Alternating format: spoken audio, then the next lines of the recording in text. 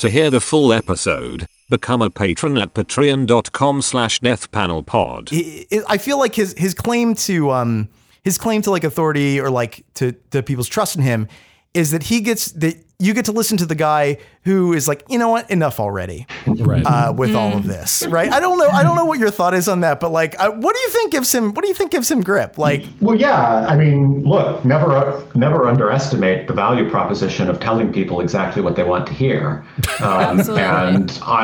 And I do think that that's a large part of the value proposition here, which is to say that he is telling people what they want to hear. He's saying, you, New York Times reader, right, are intelligent, sophisticated, and educated person, and are perfectly capable within this society of ours, in all of its manifest and manifold complexity, of making 1,000 decisions a day that may very well have something approaching life or death consequences. You are capable of making decisions about your health and welfare, and your children's health and welfare, and the health and welfare of your neighbors. You're capable of deciding when it's safe to drive in a car and when the roads are too icy. You're capable of incorporating information and making decisions about it for yourself. And now we've reached a point where you can do that for this thing that's been disrupting your life for the last 2 years. And I think that is an incredibly seductive and an incredibly powerful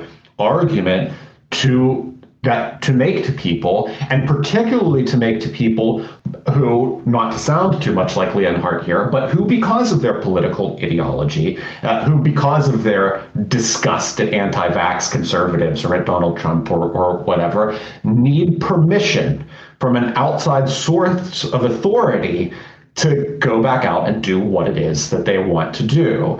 So I think that it's giving people permission to do something that they sort of want to do anyway. I think it's telling them something that they are really hoping to hear, and really hoping to hear from a voice of authority, who's not a politician, even one like Joe Biden, with whom they might agree. Something that they can imagine as a more neutral and objective source of information. But I go back to the sort of the data and statistics piece, because I think that the use of data and statistics, however specious it may be, is a free-floating signifier of authority in this type of writing and communication, which only then reinforces the seductive quality of the argument that says it's time for you to go back to what you imagine your normal life is. And I think, look, I'm not immune to it. I don't think any of us are. I think that, to imagine that we might sort of just one day, it's like it's been raining for so long, and one day the sun's going to come out and you can just open the door and walk outside there is a visceral quality of longing for that to be the case. The fact that it isn't the case is the problem that we have to confront, and you can't wave your hands and argue it away.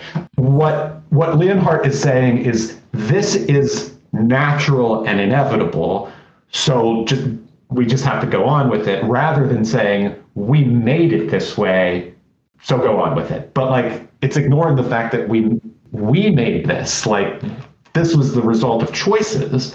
And now he's basically saying that, look, what can you do? It's nature. Some people are going to get sick, but that's just the way things are. So get on with it. Too bad. To hear the full episode, become a patron at patreon.com/deathpanelpod. You'll get access to this and the rest of our catalog of patron-only episodes, and be the first to get a new patron episode every Monday when it drops. With love, The Death Panel.